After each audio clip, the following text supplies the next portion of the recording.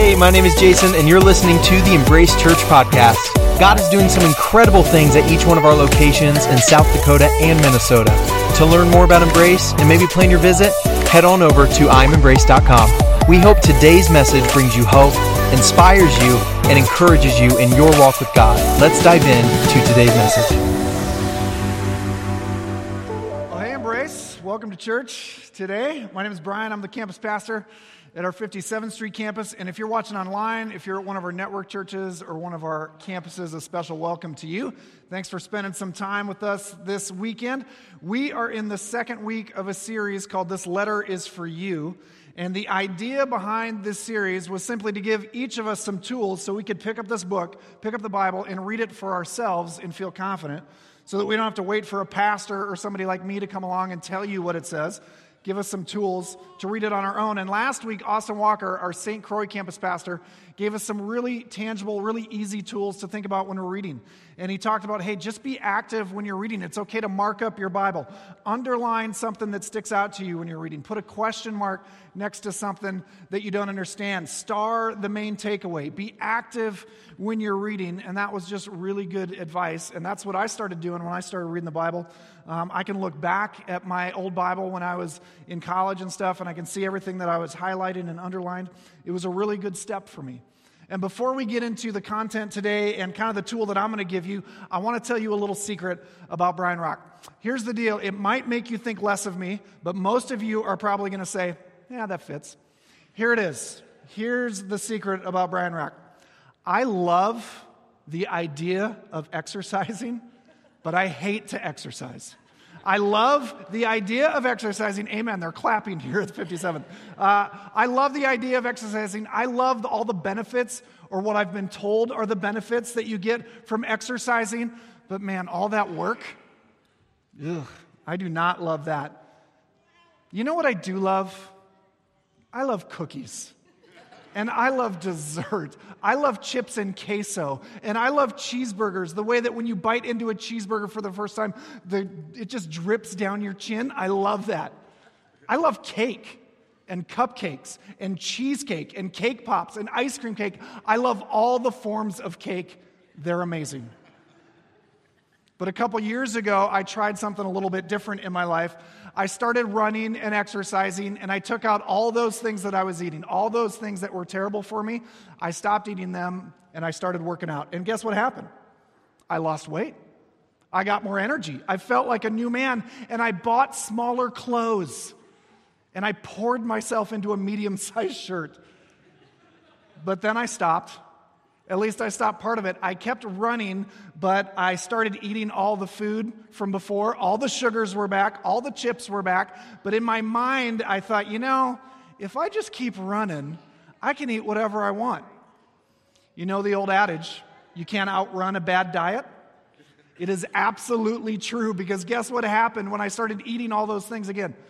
I gained weight. I lost energy, and I bought bigger clothes. And now I pour myself into an XL size shirt. I didn't keep going. I didn't continue what I'd started. I liked the benefits of exercising, but I liked cake more. And I think for some of us, we do the same thing oftentimes. Somebody could have even asked me, hey, Brian, do you work out? And I would have said, absolutely. I run 2 or 3 miles a day. But that was it. I could answer the question. And I think some of us, we oftentimes have the right answer to a question, but it does us absolutely no good.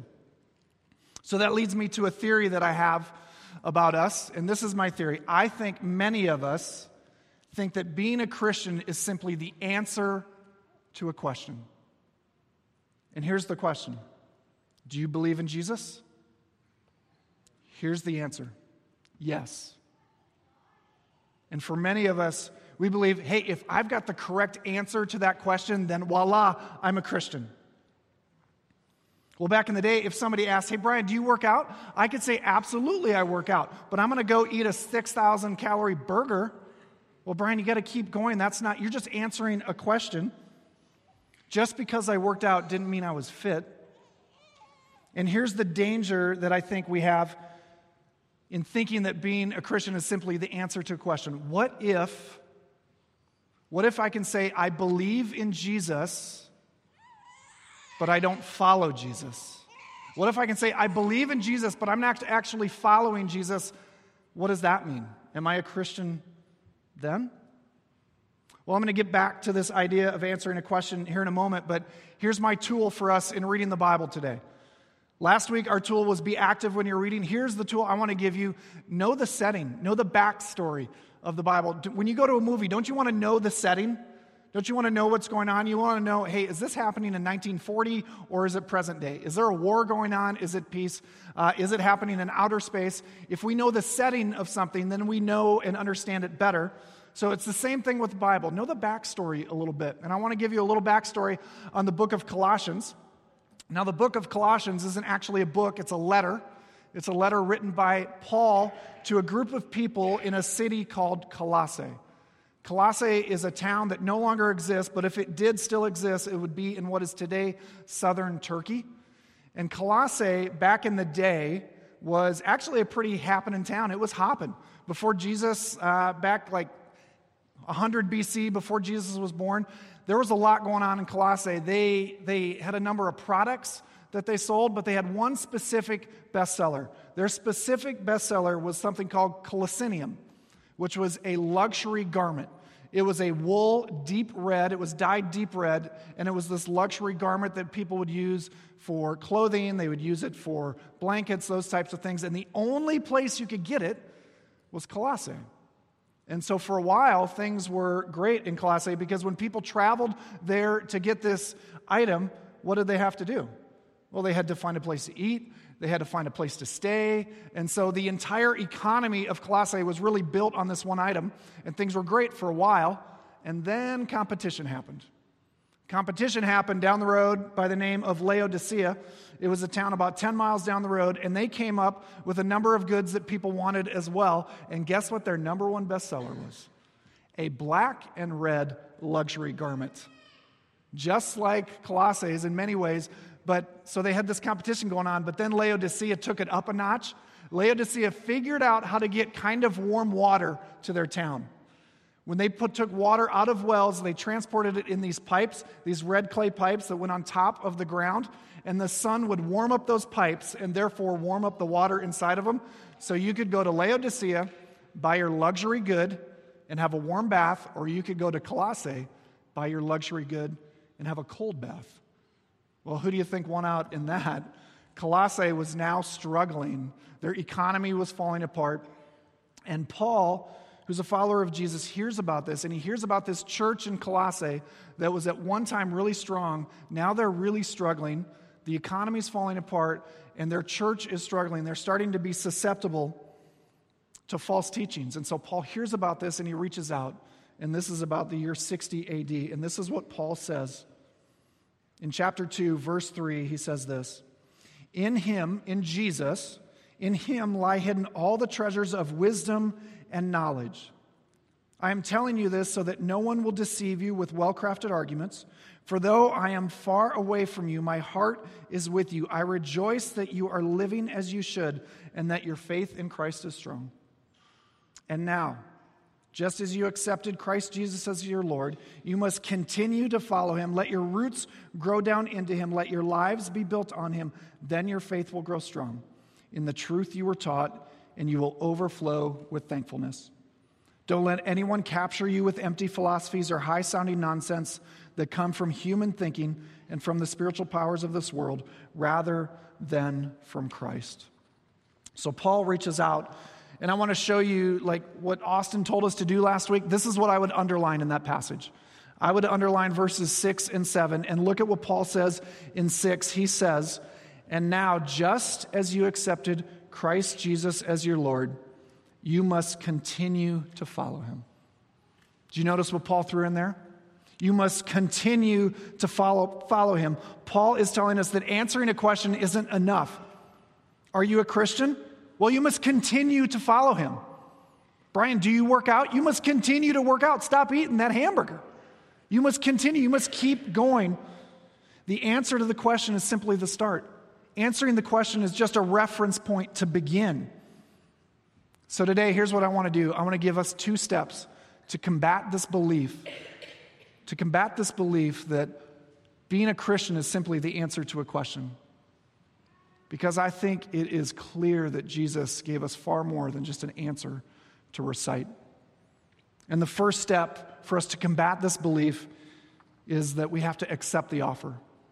We simply have to accept the offer, which it kind of sounds like we're answering a question, but there's actually a lot more in accepting an offer than just answering a question.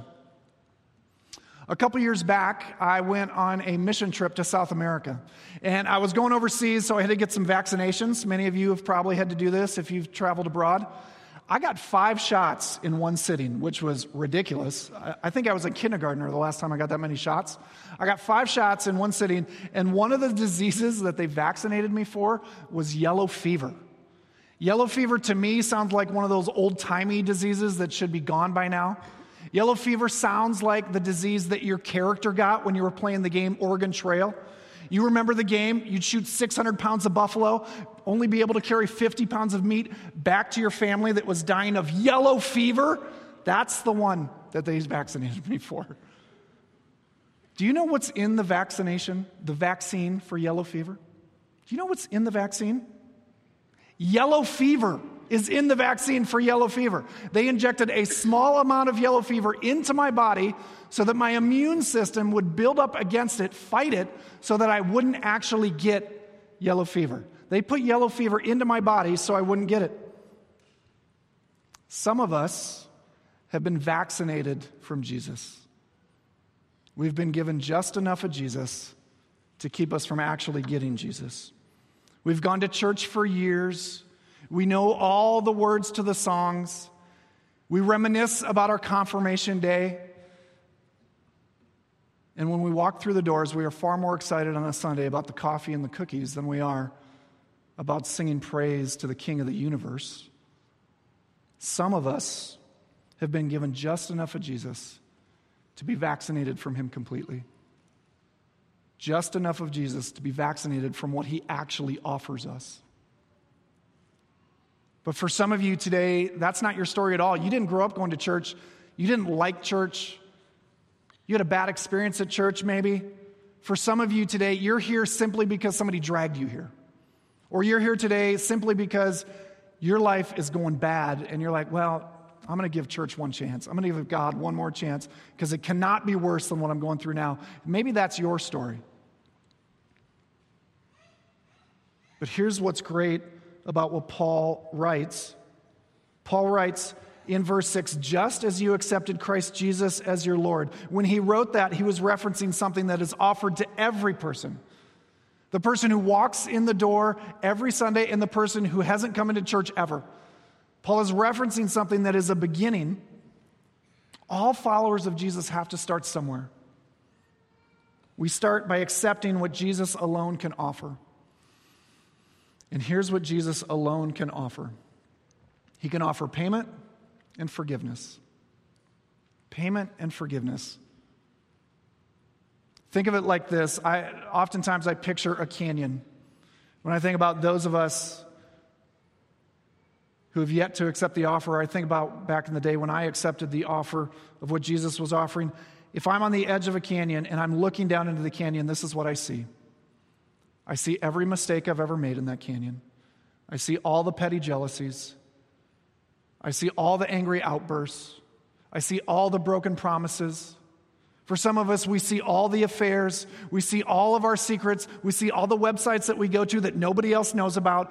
And in that canyon, it is filled with our mistakes. And on the other side of that canyon is God. And there is no way for us to get across from this side to that side without somebody getting us there. I can't span that distance. There's nothing that I can do. I can't give away enough money to get across. I can't buy my way across. I can't help enough little old ladies across the street to get across. There's nothing that I can do that will allow me to get over that canyon of mistakes. I can't do it on my own. And then Jesus comes along, and he lives a perfect life. And for him, there's no canyon. There's no canyon of mistakes. There's no petty jealousies. There's no affairs. There's no broken promises. Nothing like that. Jesus lives a perfect life And Jesus understands that we're on the other side of the canyon and we can't get across to God. And so what does he do? He makes a payment for us. He goes to the cross and he dies on that cross when it should be me on that cross, because my canyon of mistakes should have earned my place on the cross. But Jesus says, no, Brian, I'm going to take your spot. I'm going to go to that cross and I'm going to pay for that for you. And so Jesus makes a payment for us to get across, and then he offers us forgiveness. I'm going to wipe out the entire canyon for you. So that now when God looks at me, he doesn't see my mistakes. He doesn't see your mistakes. He doesn't see your canyon of issues. What he sees when he looks at you is Jesus. When he looks at you, God sees perfection after you have accepted what Jesus has to offer. Payment and forgiveness. That's all you have to do is accept it. It's more than answering a question. You are accepting something that he actually offers. And once you have accepted Jesus' offer, there's more. Our second step to combat this idea that answering a question is what it means to be a Christian, our second step is that we have to go deeper still. Look in verse 7. Verse 7, one of the verses that I underlined, Paul writes this. He writes, let your roots grow down into him and let your lives be built on him. Let your roots grow down into him and let your lives be built on him. Back on the farm where I grew up in Iowa, there's this big tree. It's a big old oak tree.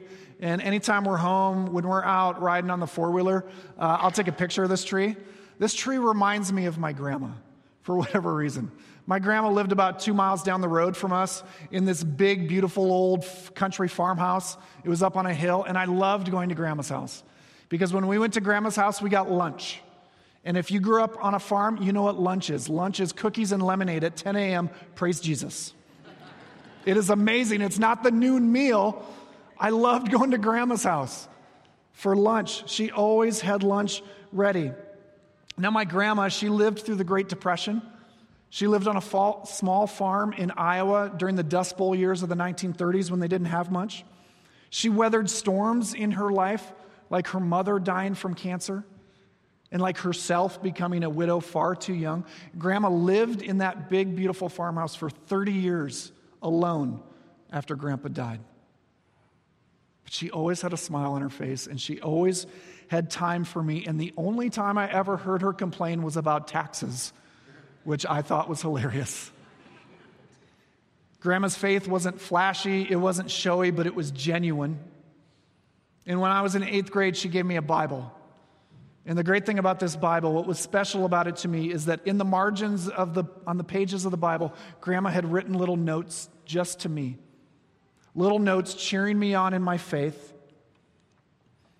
And little notes encouraging me to follow Jesus more closely. You see, Grandma's roots went deep. She let them grow deep down into Jesus so that when the storms of life came, she was not toppled by the winds. Grandpa's death did not topple her. Loneliness did not topple her. Even taxes didn't topple my grandma.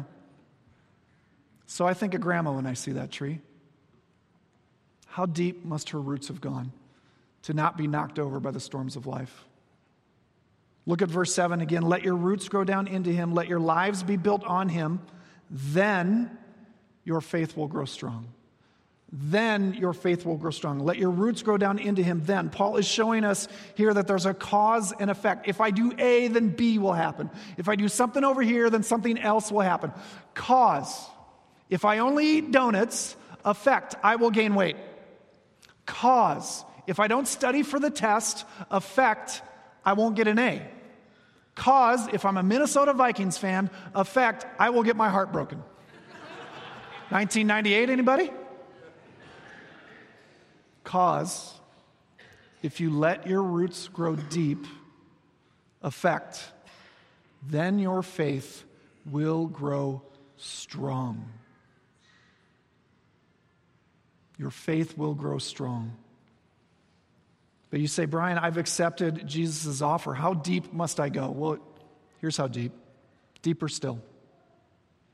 And when you get there, deeper still. We have to keep going. We can't just start. We have to keep going. Let me try to explain it this way. When my kiddos were 3 and they wanted to play in the street, I wouldn't let them because it was a dumb idea. When my kids were 3, no matter how much they would cry and whine about playing in the street and go get the ball that went across the street, I wouldn't let them. Do you know why I knew it was a bad idea to play in the street and they didn't? Because I was 30 and they were 3. 3-year-olds have the worst ideas. If you're 3 and you ask to go play in the street, I'm going to say, no, go play in your room where you won't get smoked by a car. That's what you're going to do. And now my kids are 15 and 13, and guess what? They don't want to play in the street. Not only do I know it's a bad idea to play in the street, they know it's a bad idea to play in the street because they learned from their father who was wiser than them and smarter than them and knew more than them, and today they don't want to play in the street. And now I'm 43 years old. I've followed Jesus for 27 years of my life. And every day, every week, God is teaching me something new. Oftentimes something new that's difficult.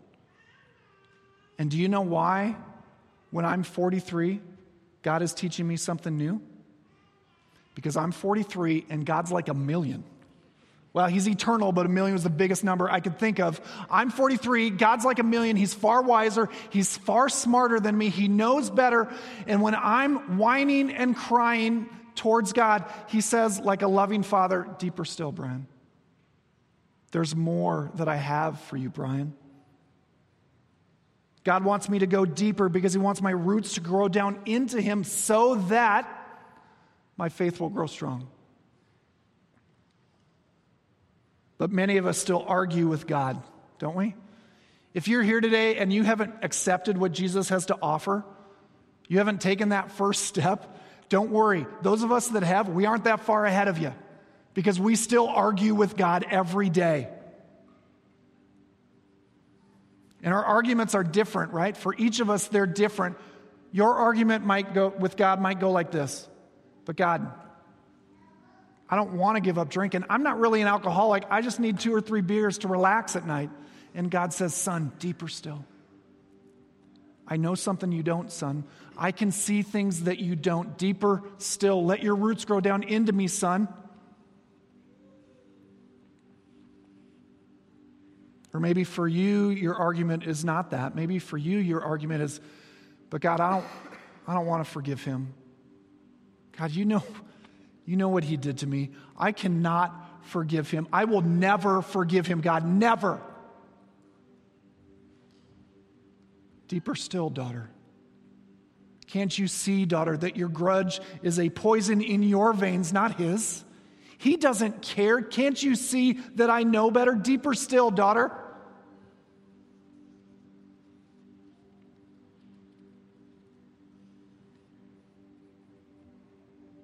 Like I said, I've followed Jesus for 27 years, and here's been my argument with God for the last 18 months. Brian Rock's personal argument with God. God, don't make me. God, I don't want to. Don't make me move my family.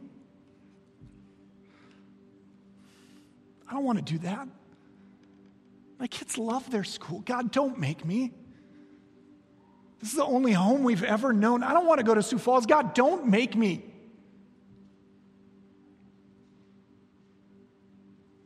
Deeper still, Brian. God has been telling me for 18 months, deeper still, Brian. Don't you understand? If you follow me more closely, Brian, your faith will grow strong. Brian, deeper still. There's more. 27 years. How about the next 27 years, Brian? Deeper still, there's more. So that when the real storms of life come, you will not be toppled. Going deeper means we actually follow. Going deeper means that we take our cues from the God of the universe. He's not just a God to be checked off on a box on Sundays. He is a God that we follow.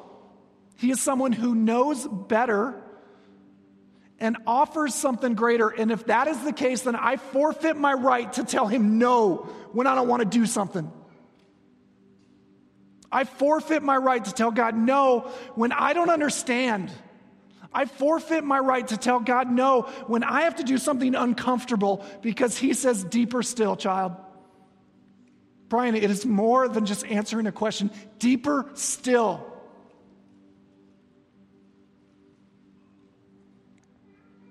Like a 30-year-old father to a 3-year-old child, I just know more. For some of us, for some of you today, you haven't accepted that offer initially. Like, that's a foreign concept to you. But the great thing about that is that offer stands. It can begin at any time. Verse 6, just as you accepted Christ Jesus as your Lord. Paul is referencing a start, a beginning that is good, a beginning to walk with somebody who knows more, who has your best interests at heart. And all you have to do is a couple of things. The first thing you have to do is acknowledge that there's this canyon. Acknowledge that you fall short. Secondly, ask forgiveness for those things that cause you to fall short. And thirdly, accept what Jesus offers. I'm going to pray here in a moment, and this prayer isn't for me. This prayer is for you that haven't accepted Jesus' offer yet. If you haven't accepted Jesus' offer yet, this prayer is for you. I want you to recite this prayer in your heart and in your mind. And today can be your start. And you can start following Jesus closely and understand that he is far more than just an answer to a question. Let's pray. God, you are so good. We thank you for your Son and for Jesus and for what he did on the cross for us. And God, for those of us that haven't accepted your offer yet, God, would this be our moment? Would this be our time? And so if that's you today, say these words in your heart. God, I'm a sinner. I fall short. God, I am sorry for that. I know that I can't get to you on my own. Please help. I accept Jesus today. Jesus, I want to follow you more closely. I want you to be more than just an answer to a question. Jesus, would you come into my life and would you change me?